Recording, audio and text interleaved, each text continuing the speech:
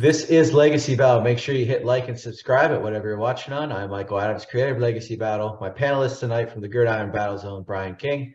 From Steelers Nation South, Rollo Coughlin. And we have a special guest panelist, Nicole Felce. I'm sure you've seen her on our prior show, and she's part of the Epson Tour, so she's going to fit right into this debate perfectly tonight. But our special guests were joined by LPGA alum. She also played on the Futures Tour from 87 to 91. She's got 5 career professional wins. She's a Florida Gator, so we love our Floridians down here. 1986, she's All-American first team. She's a 2-time All-American overall. She's won the individual national championship and was the recipient of the Broderick Award given to the best woman athlete in their sport. So we got Gator Hall of Famer here, Paige Dunlap. Paige, thank you so much for coming on. Thanks, Michael. Thanks for having me. You did your homework, so I really appreciate that. It takes me back a long way. And, those were good days. A lot of fun. We love the orange and blue here, so I do at least. I don't know about the other guys. They could. They may not. Yeah, they could be what is it? Pewter and cranberry or whatever that is. Yeah, so, whatever. Seminole. Yeah. That's right. But anyways, we'll have our Q&A for Paige afterwards, of course. So tonight's debate is going to be the greatest women's golfer of all time. And if you're a fan of women's sports, go in that archives. We've done the greatest women's racer, tennis player, soccer defensive players. So we're adding to that list here tonight. And we're going to start out with Mickey Wright. Okay, Mickey Wright, a super OG of women's golf. The LPGA was formed in 1950, and she burst onto the scene in 1955 and, really became the first star of the LPGA. Mickey was on the LPGA Tour for 15 seasons, and she ultimately had to retire much earlier than she wanted to because of nagging injuries with her feet. But during that abbreviated career, she won 82 LPGA events, which is still the second most all time. And she won 13 majors, which is also second all time. From 1956 to 1969, she had a streak of 14 seasons with at least one LPGA championship.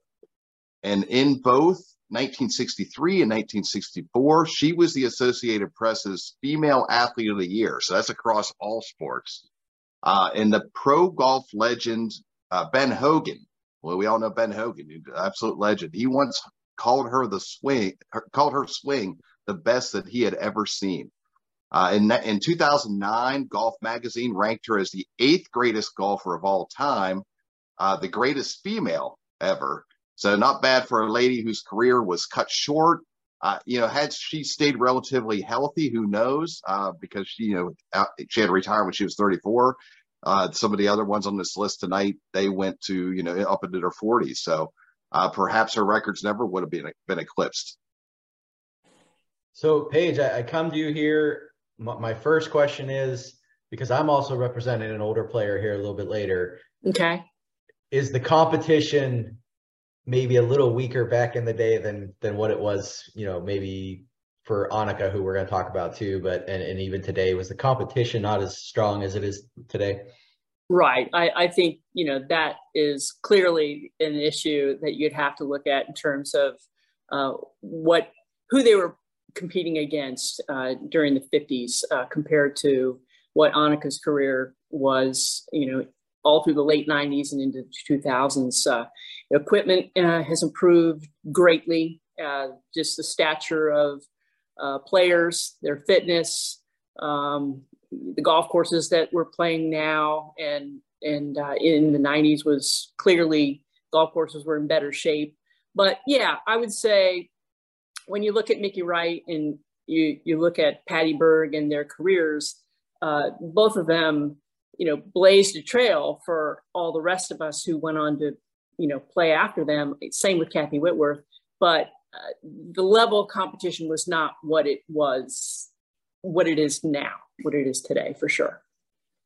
And I don't know if you'll know this or not, but so we had Diana Crump on. She was the first woman to ever race in the Kentucky Derby, and she got a lot of go back into the kitchen comments, things like that.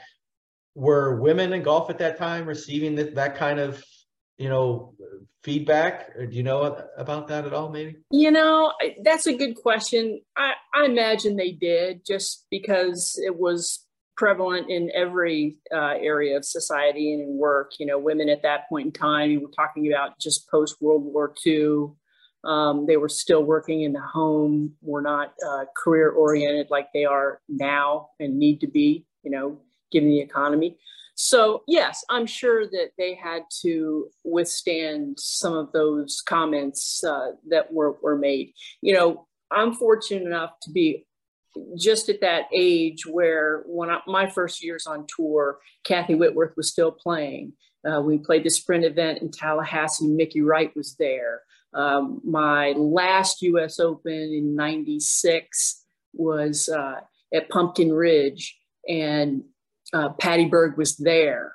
So, and also when I was in high school, Patty Berg was still doing clinics going around the country and, garnering all kinds of real support for the LPGA and just women's golf in general. So I had an opportunity to meet all of these players, and especially, Whit, because she was really out on tour when I was still playing. And so, you could appreciate and understand that they had really set the table for all of us, and that their careers were enabling the rest of us to go on and have the LPGA Tour in the state that it is today, is because all the things that they withstood to start the tour. And if you look back when Patty Berg was first, getting things going, because she really was the engine behind it all, Patty Berg. And she had just a charismatic personality that was second to none. And there couldn't have been a better ambassador for the tour than Patty Berg, because she just was the light in the room. She was hilariously funny and tremendously successful. So, it takes those special kinds of people to take on a venture like the LPGA Tour and make women's golf a reality, professional women's golf a reality. Yeah. Well, keep what you just said in mind when we vote later, what you said about Patty, because I'm representing Patty later. Yeah. So. Yeah. All right, let's move on to Kathy Whitworth. Kathy Whitworth was from Monaghan, Texas, and she turned pro in 1958. She went to the LPGA Tour, and based off her career wins, you would think she would have came on and had like gangbusters, but she didn't. She actually didn't win her first LPGA event until 1962. But from 1962 to 1985, she won 88 LPGA events. During that time period, she had more than any woman or man that was on the PGA or LPGA Tour. She also was runner-up 93 times. So she finished first or second 181 times in her career. She had 6 wins in a major LPGA events. She finished second twice. She was an 8-time LPGA Tour Player of the Year, 7-time Bear Trophy given to the top golfer with the lowest scoring average, 7 times. She was the AP Female Athlete of the Year twice, and won the Patty Berg Trophy in '87. She was also the first LPGA to earn $1 million in 1981. Ooh. She was named Golfer of the Decade for the years of 1968 to 1977 by Golf Magazine. And she was also enshrined in the World Golf Hall of Fame in 1975. She also is in 4 different Hall of Fames: the Texas Sports Hall of Fame, New Mexico Sports Hall of Fame, the Texas Golf Hall of Fame, and the Women's Sports Foundation Hall of Fame. Give her her due. Give her her due. She's got the numbers, she got the accolades, and she has the money. Hey, money talks on this show. I'll give you that for sure. So, Paige, you said you've actually played with Kathy. So, obviously, this was in her later years. But what were her tell us about her game. What were her strengths? Did she have any weaknesses? Because I believe she won the most tournaments that we're talking about tonight, if I'm thinking correctly. Right. So, Kathy Whitworth has the most LPGA victories in, I believe it's 88. And he's right, 93 seconds. So we're looking at like 150 some odd top twos. It's just incredible what her career was like. By the time I was on tour and Kathy was playing a little bit, she was, well into her 50s, and just had this beautiful, long, flowing golf swing, beautiful putting stroke. She just was this elegant Texan, right? Most beautiful blue eyes, and one of the more approachable, kind people you could ever meet. There was not, there are some players that just are intimidating. Whit was not like that. She was just very welcoming. You always felt like you could talk to her, and her game was beautiful. You look back at some of the old clips of her playing, and her game was still beautiful in her 50s, and still hitting it fairly long, not as long as the young, powerful kids were, but just a really beautiful game. Just had this elegant golf swing, and it kind of permeated through the rest of her game too. Good short game, great putting stroke. That's what I remember. So we're going to move on to the player tonight that if you're an average golf fan, this is probably the name that you know tonight. Let's move on to Annika.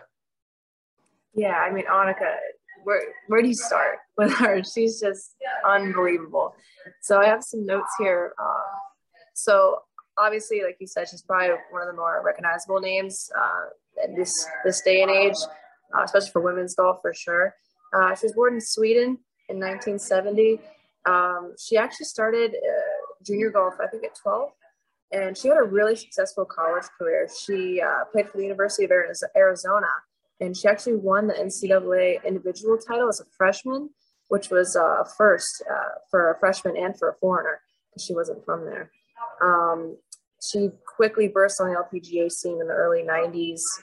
She got the Rookie of the Year award right away without even a win. She had so many top 2s and I believe a few top 10s as well. Total, she has 72 LPGA wins with 10 majors, which is just crazy. That's just you don't hear that anymore. And she had 17 wins on the European tour as well. And I know she had a couple others on other professional tours. I think she has something around total 90 something wins, but I know in the LPGA 72. She has 8 Player of the Year awards. That's untouchable, I think, in my opinion. And obviously, the iconic 59 that she shot, and you can't go wrong with that. That was on March 16th of 01. It was round 2 of the Standard Register Ping event in Phoenix, Arizona on Moon Valley Country Club. That was just crazy. She had 8 birdies in a row, I believe, on that round. Just unbelievable. In 308 starts, she only missed 10 cuts. It's like Tiger Woods-esque kind of right there. That's pretty special. She was inducted into the World Golf Hall of Fame at the age of 33. So she played for a long time after that. At that time, she had 47 LPGA wins. So she went on to win 20 something more after that. And obviously just recently she came back out of retirement and won the 2021 US Senior Women's Open. So she's still booked just on fire right now at her age. And her early career was just crazy. I remember kind of watching the tail end of it when I was really young and just being she's something really special. She's definitely easily, obviously, one of the best players ever in men's and women's golf. So Soren Stam, if you want to learn more about that 59 that she shot, we did discuss that on a prior show with Olympic gold medalist Tessa Gobo. So check that out in the archives page. So Annika, I'm a firm believer that she had retired too early, because I think she would still be the best women's golfer if she was out there right now. She's that good. I'm sure you played with her. Your thoughts on her dominance, which was really for a 20-year span. It just never ended. Yeah, well, really good point. I think she retired early because much like Mickey Wright, in the sense that she was so dominant for such a long period of time, and carrying that stress of trying to stay at the top and win every week can be a lot. And I think her divorce from David was difficult, and then she took on the whole challenge of playing a PGA Tour event at Congressional. Not Congressional, in Texas at Colonial. And so she did so many things. I think it's unquestionable that she is the greatest player in our generation for sure. And, we'll debate that at the end of the other candidates. But yes, I have a lot to say about Annika. One of the things that people don't know about Annika is that, her first year on tour, she didn't have exempt status. So she had conditional status, which meant that she didn't get in every event. And I knew that status because I was in that status the year before. So, and I was slightly in that status after the reshuffle in 95. So you could two spot on a Monday if you weren't in the event. And so I think we had like 25 events that year. She may have gotten in 15, which meant, there were 10 more that she would have to qualify for on a Monday. She qualified now in two spots. So you usually have about 30 players. She two spotted every single time, won the qualifier on that Monday every single time. And then went on, to make the cut, finish in the top 5 frequently that entire year. So it was just the following. So I believe that was in 94 or 5. And then the following summer, she won the US Open. So that changed everything. But it didn't hold Annika back. And the fact that she qualified every single time on a Monday was just amazing. She never had a bad day on a Monday that she was that motivated. She was driven, quiet, reserved, painfully shy. To see Annika blossom into this incredible ambassador for the LPGA Tour is one of the greater things that I've seen.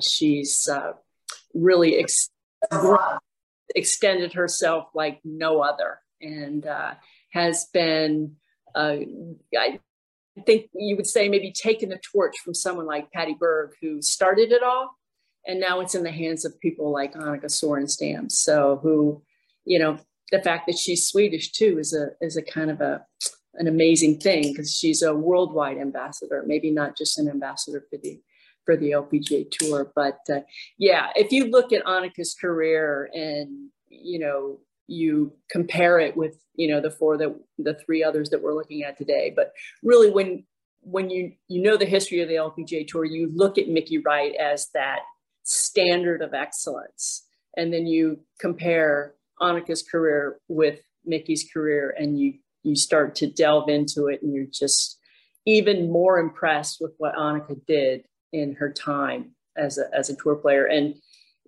it's great to see that even now that she's retired, that she has come back now to play some senior events, raising her children, and still super involved in the game. So she's doing her part and then some, I'd say. Yeah.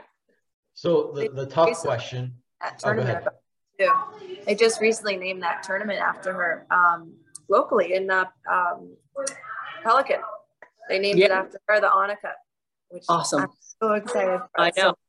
It's great. That's great. Yeah. So the tough question here for you, Paige. She's played a couple times against the men. Her accuracy is actually better than Phil Mickelson's. I've done research on this. A lot of the men's golfers, she has better accuracy. She doesn't have the distance, of course, but for some players, actually is better than the distance. But could she have competed if she had played full time in the men's? Would she have won a tournament here and there, or would she be middle of the pack in the men's? On the PGA Tour, you mean? Yes. No, she wouldn't have been able to compete on the men's tour. Just simply the golf courses are too long. And when she played at Colonial in Texas in Fort Worth, she picked the absolute perfect golf course that she could possibly compete at. And she played well. She did. Annika did not, she didn't curve the ball very well. And we simply don't have the swing speeds in order to impart the kind of spin on the golf ball to make it climb and that's why the men are so much better than women in terms of ball striking. Even, it's still not equitable. And Laura Davies made this point too, that if the LPGA were to play golf courses at an equitable length, meaning, the men are hitting it 310, 320, that long now. So essentially all par 4s or all par 5s are reachable in 2 for them, almost all of them. So 4. So when they're teeing off, essentially par is almost 68. On the LPGA Tour, we're not seeing that. We might get home in one or two. I mean, even people like Nelly, now who are really long, and she's competing in some PGA Tour events. She did it this off season, and that's a whole nother conversation, is how good she really is, because she's able to actually create speeds in the hundreds, and therefore she can hit the ball higher, softer, with more spin.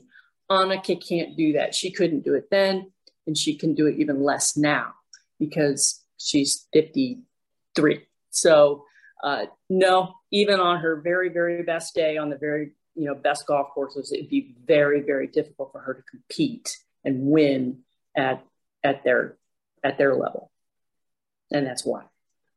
Well, let's move on to our final player tonight, and that is the great Patty Berg. Born in 1918, so she is like the OG of this show tonight. So we're going way back. Sadly passed in 2006.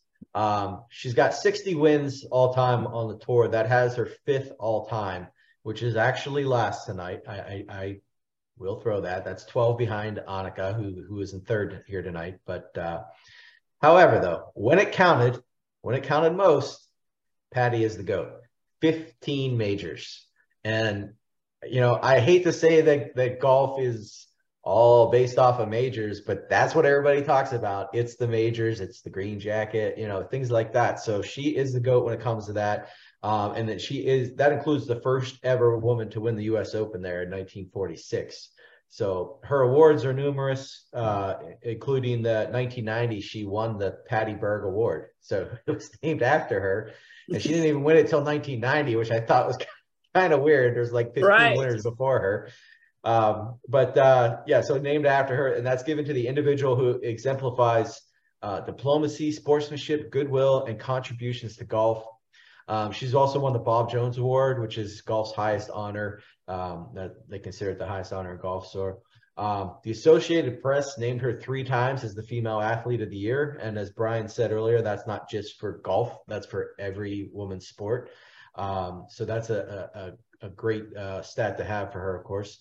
She's the first president and founding member of the LPGA. So she's got those accolades going. If you don't think that she was the best on the course because her win total is a little lower tonight, I mean, I encourage you to look at the majors, of course, but you have to at least maybe look at her as golf's biggest contributor for women. So throw that into when you're thinking about who to vote tonight, the contribution to golf that this woman has given. And I'm just going to say it one more time, 15 majors. Okay. So tell us about Patty, obviously well before your time, well before all of our times, but just a true ambassador for the game. No question. There's no greater ambassador for the game than Patty Berg. I mean, she is synonymous with the LPGA Tour. She is the founder. I mean, there's 13 founders, but she is the founder. And without her, I don't believe it would have gotten off to the start that it did and become what it is today. I had the great honor of seeing Patty Berg do a clinic. She did 16,000 clinics, I think it was. It was a ridiculous number of clinics. No, 1,600 clinics that she did around the country, promoting the game for the LPGA. And I was able to attend one of those. It was right here in Sarasota at the Meadows. It was probably about 1978, I'm guessing. And she couldn't have been more funny. She drew a huge crowd. She was such a character and had a beautiful golf game, just a beautiful golf swing. She was amazing. Most of the players in that era, they kind of had this beautiful weight shift and, really used their legs really well and kind of covered the ball beautifully. And she did all those things. So my last US Open I mentioned was in 06 or in 96. And I actually followed her around a little bit and, chatted with her a little bit in the locker room because she would come to the US Open every year and greet all the players that were playing in the US Open. And I got to chat with her that day. And one year we were in Wilmington, Delaware, and she was there for that event. It was the LPGA Championship. And I'd come out of the trailer and she was there. And I said, Mrs. Berg, would you sign my hat? I'm a big fan. And and I was being sponsored by Titleist, and she said, I'm Wilson, and I only sign anything that's with Wilson. She spent her entire career sponsored by Wilson. I said, no, I'm not sponsored by Wilson. She goes, and she signed it, Patty Wilson Berg. So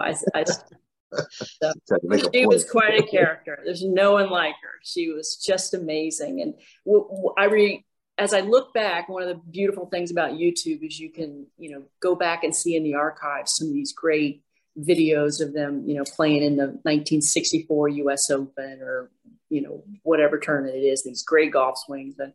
And she just really embodied exactly what you would want in somebody who is going to lead the LPGA Tour. So I think Patty Berg is just phenomenal, and I think we're really lucky to have had her as the ambassador for the game. And having won 15 majors, that definitely puts her at the top. It makes you realize just how amazing Tiger Woods and Jack Nicklaus really are, because at 15 and 18 against the competition that they had, it's amazing, because Mickey's right behind her at 13, but Annika only has 10, and I think that is indicative of just how good the competition has gotten over time and just how deep the LPGA Tour really is.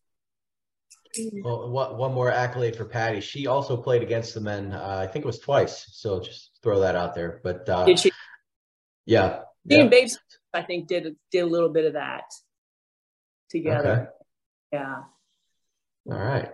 Well, let's move into our vote tonight. And Brian, we say this all the time. Like, this is a tough vote, but tonight, like, it really is 1A, 1B, 1C. Yeah. So. But you're up first. Pressure on you there. Oh, absolutely. This is really, really difficult, and you're really splitting the hairs here. To me, I feel like Annika is the best golfer, like pure golfer we're talking about. But I think you have to include everything, all the contributions and everything, and you got to go with Patty on this one, just because of. Without her, where is women's golf? I mean, just a vital component to the sport and where it is today. And just a reminder, can't vote for your own, guys, of course. So I was torn between all three of them tonight. Obviously, I'm going to say Patty's the best because I'm representing her, but between Mickey and Annika is really where I'm torn, and I think I'm actually going to go Annika. And it's for one reason. She shot a 59. That's incredible. Like, I double that sometimes when I'm out there on the course. So, that. I mean, argue with a 59. That's amazing. I mean, it was such a great feat that it actually won our prior show where we were doing greatest summer performance. It was just an incredible story, and maybe 3 men I think have ever shot 59. So that's a crazy accomplishment. I'm going with Annika. Rollo. So this boiled down between Mickey Wright, because she was dominant for so short a time, and Annika Sorenstam. But I got to go Annika because she actually played at the Colonial National Invitational, and if you know, those are like 125 of the best golfers in the world on the PGA Tour. And she beat 15 of them. She came in 96, but she beat 15 of the best golfers in the world. So she gets my vote. Nicole. This is tough. I'm not going to lie. And honestly, Annika, I can't vote for her, but I kind of have a soft spot for her. I just adore her. I'm going to have to go with Patty Berg. No, I know. Only because, the majors, of course. And obviously, because she, like Paige said, she really was just the start of the LPGA. And you can't really go wrong with that. So that's what I'm voting for. Okay. So, Paige, we come to you. You can vote for any of them. You can break the tie, however you want to go. You're the professional. That's why you're used to the pressure. So, who are you taking? Well, when I was touted with this task by you, Mickey Wright has always been the beacon to me as the greatest female golfer, the greatest golf swing, really the one that I looked up to as the player. But having really now looked at the careers of all these women, and, they're all amazing. She won the VAR trophy, I think it was 6 times. That's, other than Kathy Whitworth, that's the most. But she also has the lowest scoring average at 68.8, I think. And she's won 72 times on the LPGA Tour, but she's won 97 times worldwide. So in this era, to have won that many times, to have won the VAR trophy with the lowest scoring average, she's won it 6 times. She's been Player of the Year 8 times. She shot 59. She's played on the PGA Tour.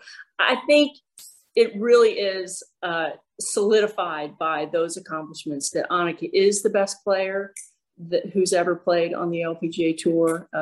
So I would have to give her the nod, even though I put Mickey Wright way up there in terms of her golf swing, her fundamentals, just everything about what she did. And she was also very, very quiet, much like Annika.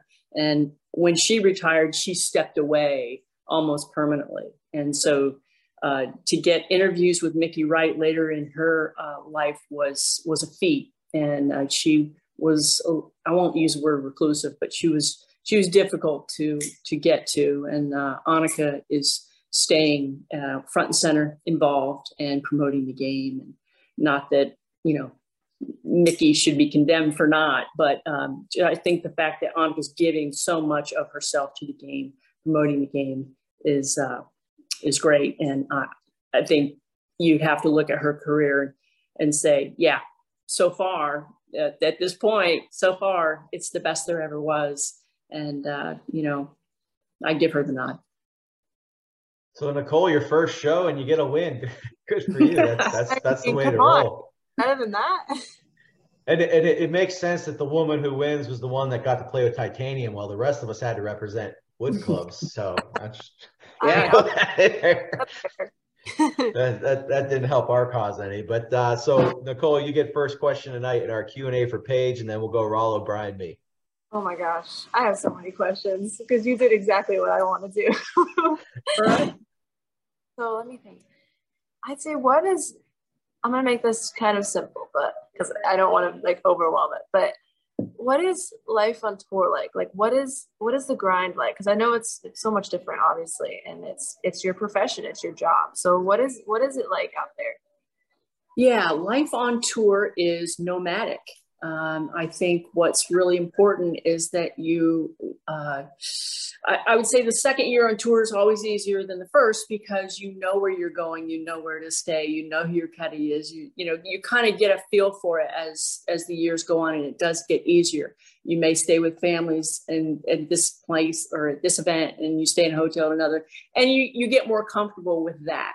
I think it's important that you know which tournaments to play, which ones to sit out. You can't play every week consecutively. You need certain breaks. So you have to figure that out as it goes. And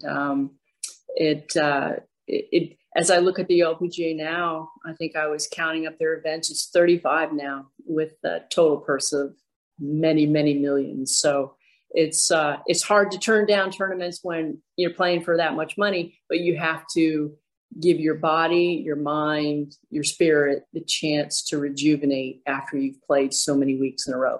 For me, it was 4. I could never play more than 4. I needed to go home. I needed to, kiss the dog and feel my stuff and all of that. So it is nomadic. It's exciting. It's a great journey. I know that when I first started playing, I felt like I was on this great adventure, and I was able to play all over the world and get to see a lot of the world, which was one of the great perks of playing on tour.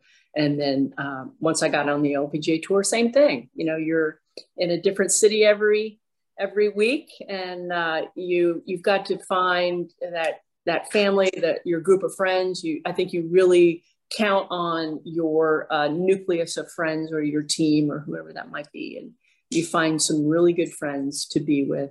And because even though it is like a traveling circus, 144 of you, you have to have a small group of very close, good friends that you can count on. It makes a lot of sense. Yeah, I kind of make a good point with you said how like the second year is easier. I just went to Q school for the first time last year, and my dad was like, yeah, I think next year will be like more kind of easier and easier to process because you've been there seeing the courses. So that makes a lot of sense. Yes. Yeah. Yeah, it always is easier, and you'll get more comfortable with it the more you do it. And yeah, just you got to go through it. There's no easy way to help somebody. You got to experience it, but be prepared.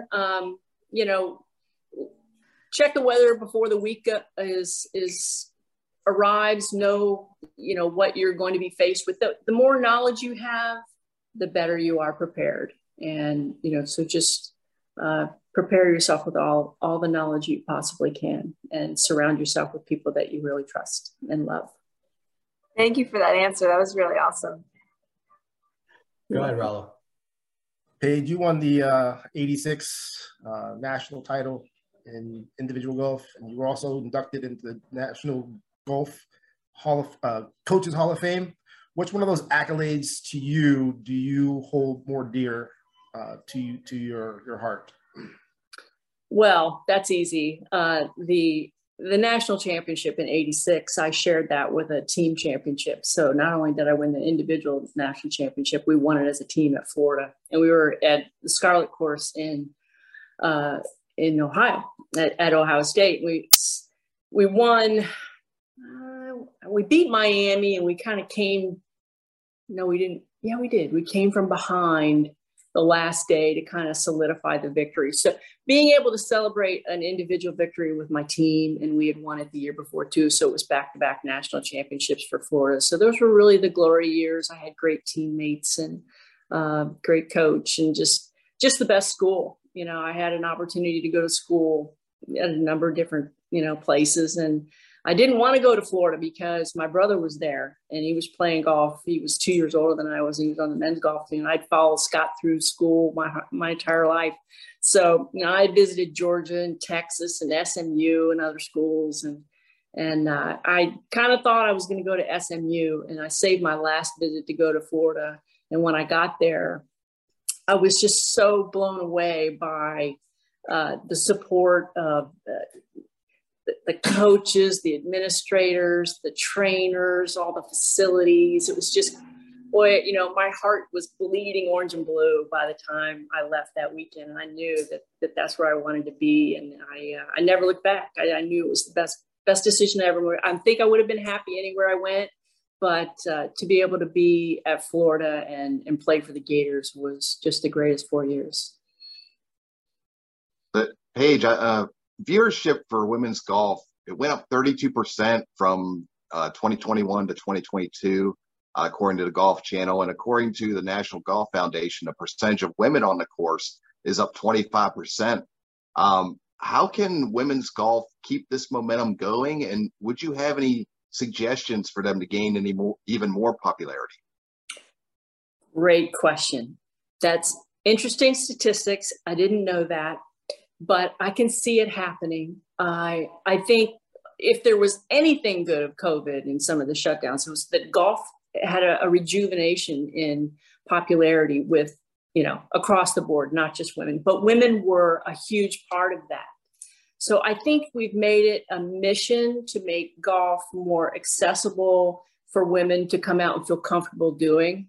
Women's golf leagues, the Women's Business League. So there are different organizations that are trying to bring women out onto the golf course to where they feel like it's a less threatening environment. And I also think Topgolf there's a number of things. They're trying to do little leagues where it's just 3 holes, or if it's just a scramble. And so all of those things I think are factors. I think across the board that we are trying to be more inclusionary of women in all avenues of sport and all avenues of business. So I think that those things where golf is concerned, will continue. I think we will see more women. I don't know what else we could do other than some of the things that we're doing now.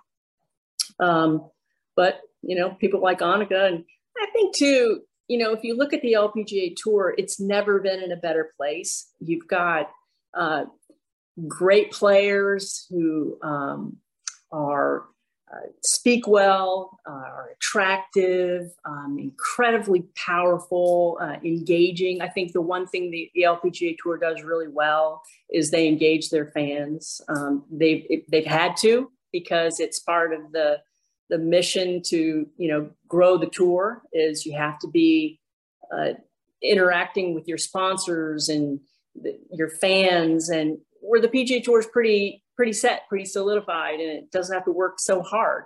The LPGA has worked hard at those things. I think they're reaping the benefits of that, but just the fact that their best players are so great at all of those things. They're, the Lexi Thompsons, the Jin Young Ko's, the Lydia Ko's, the Korda sisters. They're amazing. I mean, they're not just amazing golfers; they're amazing people. And thus far, they've, kind of steered away from some of the controversies that we are maybe seeing with the PGA Tour and Live Golf and some of that. So right now, I see the LPGA as continuing to grow. And I think as the LPGA Tour grows, I think women in getting involved in the game, I think that grows as well. So your coach at Florida, Mimi Ryan, she is the founder of ladies golf at Florida, University of Florida, for the Gators. What did it mean to you? I know you went on to coach at Vanderbilt. So what did it mean to you to, not just join her in the Gators Hall of Fame, but you also joined her in that Coaches Hall of Fame? And, what did you learn from her that you use in your coaching? Coach Ryan was a pretty hands-off coach in the sense that she really allowed you to be who you were, and she didn't force any of her thoughts or techniques, but she did bring in some of the best people, the best trainers, the best sports psychologists, and so I incorporated that in my coaching when I was at Vanderbilt, for sure. Bringing in people to help us be a better team individually. Everybody better makes us a better team. So I incorporated that. She's still a great friend and a mentor. And, we were trying to get together with all of her team. All of her teams over the years. Right before COVID hit, I planned a real special surprise birthday party. We had people flying in from all over the country. And then COVID hit and it didn't happen. So that was disappointing. But yes, she is a real icon at Florida, and she had a great career there, and no one's come close to it since. And we're rooting for Emily to win her first national championship there. And it's harder now than ever to get kids to stay for 4 years and kind of build that team unity that's necessary to win a national championship. And it's getting even more difficult because this is a whole nother show for you, Michael, but it's getting even more difficult because now with the transfer portal, when, someone's not happy, they transfer. So college golf has got its own issues, and it's not just college golf. I think college athletics has got its own issues now, and we're seeing it play out. And hopefully, I don't know that it'll get better because I don't think the NCAA has really the power to do much anymore. It seems. Nicole, go ahead. You can take one more. Yay. Okay. So you went to Q school, right? I did. Yeah. Yes. And you played in the one that's in Palm Springs, stage one. You played that course? I never had to do that because I was able to get through here in Florida. It was in Venice. What's like obviously you have to be playing well that week at Q school, but what's like maybe some little secret, maybe tips you had while you were there to try to lower your score to make that cut? Because it's a super fine line there with the cuts they have. It is a fine line, yes. So you have to look at Q school. I mean, it's it's absolutely true that if things don't go well at Q school, I'm relegated to another year playing somewhere else or doing something. Well, if that's the case, then that may be meant to be. So you have to do everything you can to take the pressure off the reality of it's do or die. But it's not really do or die. If you're playing well, you're going to get through Q school no problem. And that's what you're meant to do. So the real point of it then is, how do I continue to get better, drive the ball straighter, hit more greens, proximity to the hole, putting, up and down percentage. How do I improve all of those things little by little? You got to make sure that your goals are very process oriented, because if you're very process oriented in your goals, you're going to achieve what your long-term goals are. So you stay short-term, and when Q school, rolls around and you go to tee it up, say, hey, I've been playing tournaments all year, and I'm going to do the same thing I've done all year, which is one shot at a time, do the best that I can, visualize every shot before I hit it, accept the result, try and keep my emotions in check, all the things that we have to do to play good golf, stay in my own bubble. And if you do those things, you're going to do the best that you could possibly do at Q school. You don't want to get to Q school and play poorly. So if you've gone to Q school and you play poorly, then you didn't stick to the things that you need to do to play well, which you are trying to do every week that you play in an event. That's why we play in events, to get ready for, big ones that really mean a lot to us. And we try and keep it as normal as possible. And that'll be a reoccurring theme throughout your career, is, when you play in your first US Open or your fifth US Open, like, well, it's just another tournament. I'm still golf. Yeah. Great. That's great advice. Thank you. You're welcome. So we want to thank she's a Florida women's golf legend. Thank you, Paige Dunlap, so much for coming on. We really appreciate you being here. Thank you. Well, I really enjoyed it. This was really nice. You have a great podcast. You're doing a great job. So thanks for having me on. Thank you. We appreciate that. I'll remind everybody, hit that like and subscribe button. We'll see y'all next time. Have a great night.